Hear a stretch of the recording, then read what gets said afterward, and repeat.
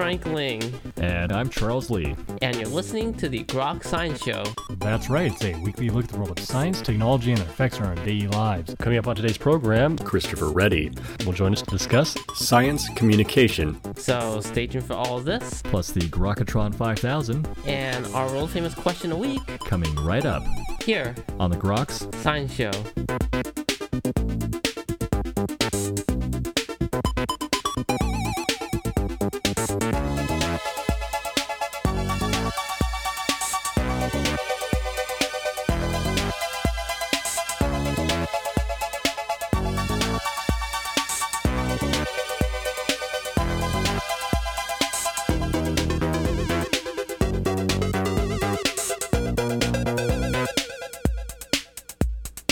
Welcome back to the Groks Science Show. Well, in the day and age when science misinformation seems to abound, it's more important than ever to be able to communicate science, particularly in a crisis. Joining us today to discuss this issue is Dr. Christopher Reddy. Dr. Reddy is a leader in the study of marine pollution and the development of environmentally friendly industrial chemicals. He's currently a senior scientist in the Department of Marine Chemistry and Geochemistry at the Woods Hole Oceanographic Institution and is a faculty member of the MIT WHOI Joint Program in Oceanography. He has led transformative research that crosses disciplines and guides policy decisions worldwide. He has penned the new book, Science Communication in a Crisis, an Insider's Guide, and he joins us today to discuss this very fascinating topic. Dr. Reddy, thank you so much for joining us today on the Groks Science Show. Thanks so much, Charles. It's real pleasure. Well, it's certainly a great book you put together here, Science Communication in a Crisis. I'm curious why you decided to put the book together. Well, I started thinking about it about 10 years ago. 3 kids come along and kept pieces of scrap paper and just was pulling my hair out during the first stages of COVID. And I just felt like it was time to write what I had to write and maybe share it with my colleagues. That segues into the whole point of the book. There was a lot that went around about COVID, a lot of misinformation, and it really came down to oftentimes getting good scientists to communicate what was going on in a crisis, perhaps no more so than Dr. Fauci at that point, who seemed to... Can we learn things from that particular event? Oh, sure. I mean, I don't think we want to be too hard on the scientists in some respects. But yeah, I mean, I think it's very teachable to see about who was effective, who wasn't effective, where we can learn from that. And I mean, sometimes we just have to keep in mind that Fauci is just a significant outlier, such great talent that just an outlier. I mean, he throws everything out because his talent and his past experiences are so far ahead of everybody else. But after that, I think that, we have a lot to learn. And I think that my advice to a lot of people is to start local. You don't have to be on the Today Show to make a significant impact as a scientist. This is an area where scientists aren't really trained. Perhaps there ought to be more of that training. There isn't enough training. I think a lot of the training is a little bit off. But at the end of the day, there is not a huge incentive if you're in academia to communicate science. It's not often valued that much. There's a lot of talk about it.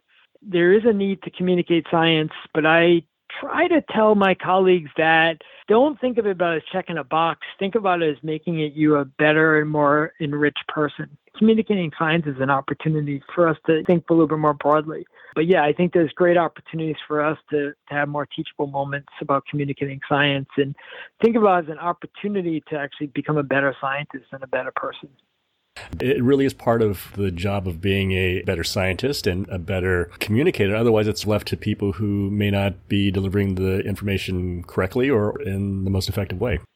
Yeah, no, I mean, it's maddening, too. I mean, it's hard for us to wrap our heads around so much out there. And we so desperately want to say, go look at the figure, look at these graphs. But a lot of folks don't have any interest in graphs and figures. Dealing with environmental challenges. What have you learned from your trying to communicate scientifically, especially in a crisis? Well, I think the most important thing is to recognize who's your audience, what they want to know, and what they consider a successful outcome.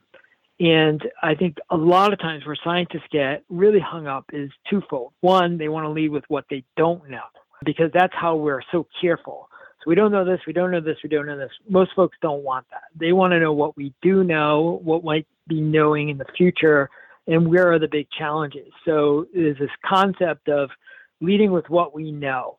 And I think that, to me, is just where we've got to really button in and get to that point about letting folks know what they want to know and do it in a timely fashion. More often than not, we want to tell them about these great projects that we'll have and just wait 3 years and we'll have this paper and you'll know everything about it. But at the end of the day, most of our audience that scientists will interact with when we leave the ivory tower are not willing to wait 3 years. And they're not willing to learn about all the things that we don't know. They want to know what we know, at what level of certainty, and how it might change in the future. Giving that top line summary, because oftentimes we're trained to couch things in relative certainties, and really what the public oftentimes wants is the soundbite. Yeah, no, and I mean, I think that it's a huge challenge, and it's a question of where you feel comfortable and practice. A lot of science communication is thought as kind of like, getting your driver's license. Like, okay, I took a 3-hour workshop and now I can drive a car. That may be true, but you're not going to win NASCAR the next day. So if you want to try to communicate to the media in particular, you have to practice. And I, again, would say start local. Practice at your dinner table and with your friends on your sports teams. And that's where you hone and get your craft going. Folks who win marathons and the Olympics practice every day. And if you want to be successful, you want to do the same thing as a scientist. You can't explain your work to your grandmother. Perhaps you ought to start there. Yeah, no, and I think you're absolutely right. And I tell scientists to start local, and I mean local like with your family, because often we're always worried about the risks. We're worried about the blowback from our colleagues. Am I not going to get tenure because I said this wrong and all these things? So where do you practice? You practice with people who like you and love you. And that's where you hone your craft, where you minimize the risk and you get great reward about communicating your science and nourishing people about what they're hungry for and coming to you to serve it. And that is really rewarding. And so I say start at home or local, and where the risks are low and the rewards are high. What lessons have you learned in terms of trying to convey your point most effectively? I think you have to walk into every individual and think of it as a new outcome and really ask myself, what is going to be a successful outcome? And it sounds so simple. It sounds like some type of self-improvement book. But at the end of the day, identifying what is a successful outcome gets you to start identifying who you're going to speak to, what do they value, what do they want, and at what time scales. And, that's my advice to folks, is to listen and not lecture and have a really good understanding about who you're going to talk to and why are they spending some time talking to you. Like, we're so busy. We have all these other things. Why? I could be listening to your podcast. Why am I coming to you as the expert? And then try to work from there. What sort of stumbling blocks did you encounter along the way? Things that you wish you had known before you'd started all this? Oh my God. You could have like 4 shows on all the mistakes I've made. I think for me, I was very cocky early on, and I just dismissed anybody who didn't have a PhD in a research lab. And you can make a lot of mistakes when you think that you're the smartest person in the room. And that because I've published X many papers, I have this red cape on and I can fly around and save the world. What you learn very quickly is even if you have a ton of research papers published, U.S. patents and professional awards, you're not going to have impact unless you appreciate who else you're going to talk to. And that has hit me in the face so many times about me thinking like, yeah, I know all this stuff. They should get it because they're talking to me, but that doesn't jive. This whole idea of what my value system does not work in everybody else's value system. My value system is papers published and impact and how many grants I've raised. Audience doesn't really care too much about that. They want to know that you've got your chops, but it's a different thirst that needs to be quenched. I mean, you certainly have to know what you're talking about, but appeal in many ways to emotions and to sway people. Yeah, I mean, and that's where I think that you have to be mindful that there are some folks who just may never feel comfortable, right? I mean, there's a lot of scientists who may never be comfortable at that, and that's okay. I mean, there are many ways for folks to communicate science besides doing a 4-minute bit on the radio or something like that. That takes a lot of skills, and some people are comfortable. So I remind scientists that they don't have to do everything, go to their strengths, recognize where they think they could have impact, where they think that they would be happy and they get some personal satisfaction. Not everybody should be on TV, including me. If not for scientists, then who? There's certainly a great group of science journalists out there. Yeah. So I think that when I look back at COVID, I look at, Johns Hopkins had this tremendous website. And I look at the success that they had in communicating science and updating people. It wasn't just because they had a bunch of PhDs. They had really good graphic artists, and they had people who understood where to put placement and what was the most effective way to convey the information. So I do think that we have to have scientists willing to communicate, that they recognize that there's value, but also that there's a sense of teamwork, and that a more successful, more enriched public will be when scientists work with folks who have expertise about how to package information in a way. And I look at some of these websites, and I know that I couldn't make it. If I was making a website, it would be the ugliest Excel spreadsheet with the smallest font and the most obscure colors, and that's not going to be effective. But if you work as a team with folks who understand how to frame and answer questions, then I think a scientist can be a very effective player in terms of informing our public.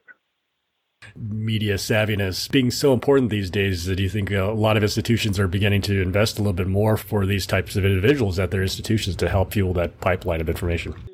It's hard. I did this huge research trying to figure out all that. I mean, if you go back and you look at a lot of these files about what gets you tenure, that's really said about what the value system is, about where is the value in communicating science.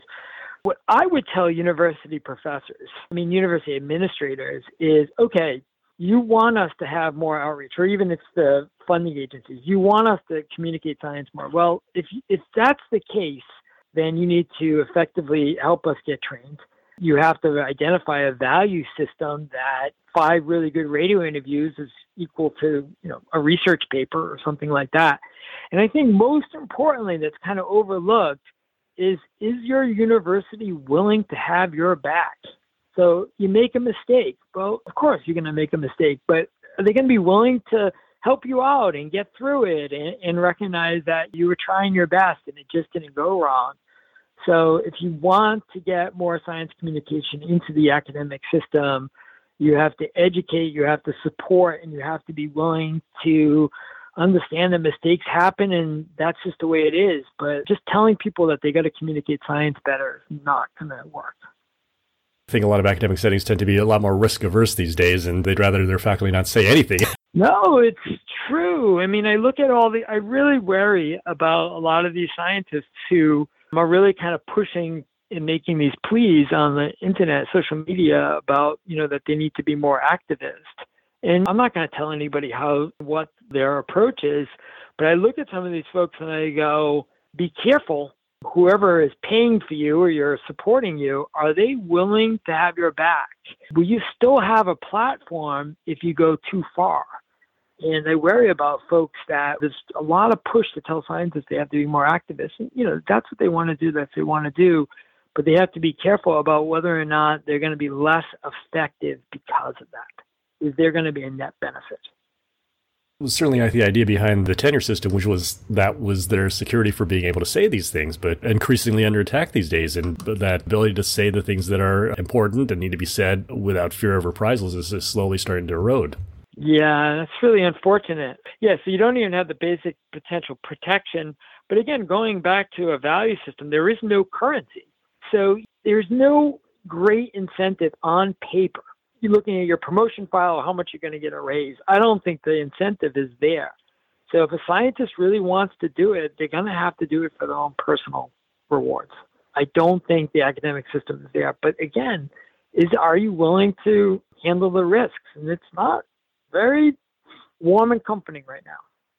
All kinds of scientific misinformation. Do you think the challenges ahead are just going to become even more prevalent and require even more combating from people who actually know the difference? I got to tell you, I can't stay abreast of everything, and I'm, again, just a chemist, but it makes me really nervous about the vaccine averse.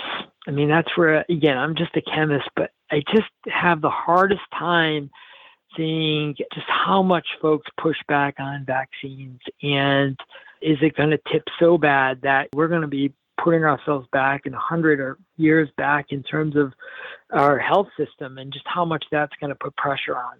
So that, yes, I think we're in tough times. And, I don't have all the answers, but I do worry.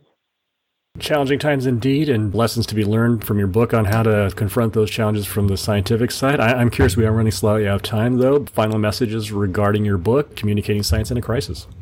I wrote this book so that scientists would get a feel for challenges and how they can be most effective. And I also wrote it for the media and other folks to get a snapshot about how scientists work and what our culture is. And if you want kind of the inside baseball of science and you're curious about science and how it plays in your life, then go grab my book. We were just talking with Dr. Christopher Reddy, his new book, Science Communication in a Crisis, An Insider's Guide. Dr. Reddy, thank you so much for joining us today on the Groks Science Show. Oh, thanks so much, Charles. I really appreciate it. And that's all for this week's edition of the Groks Science Show. Make sure you tune in next week for more from the world of science and technology. If you'd like to contact us here, you can email us at science@groks.net. For Groks Science, I'm Frank Ling. And I'm Charles Lee. Make sure you also see us on the web at www.groks.net. Have a great afternoon and keep on grokking.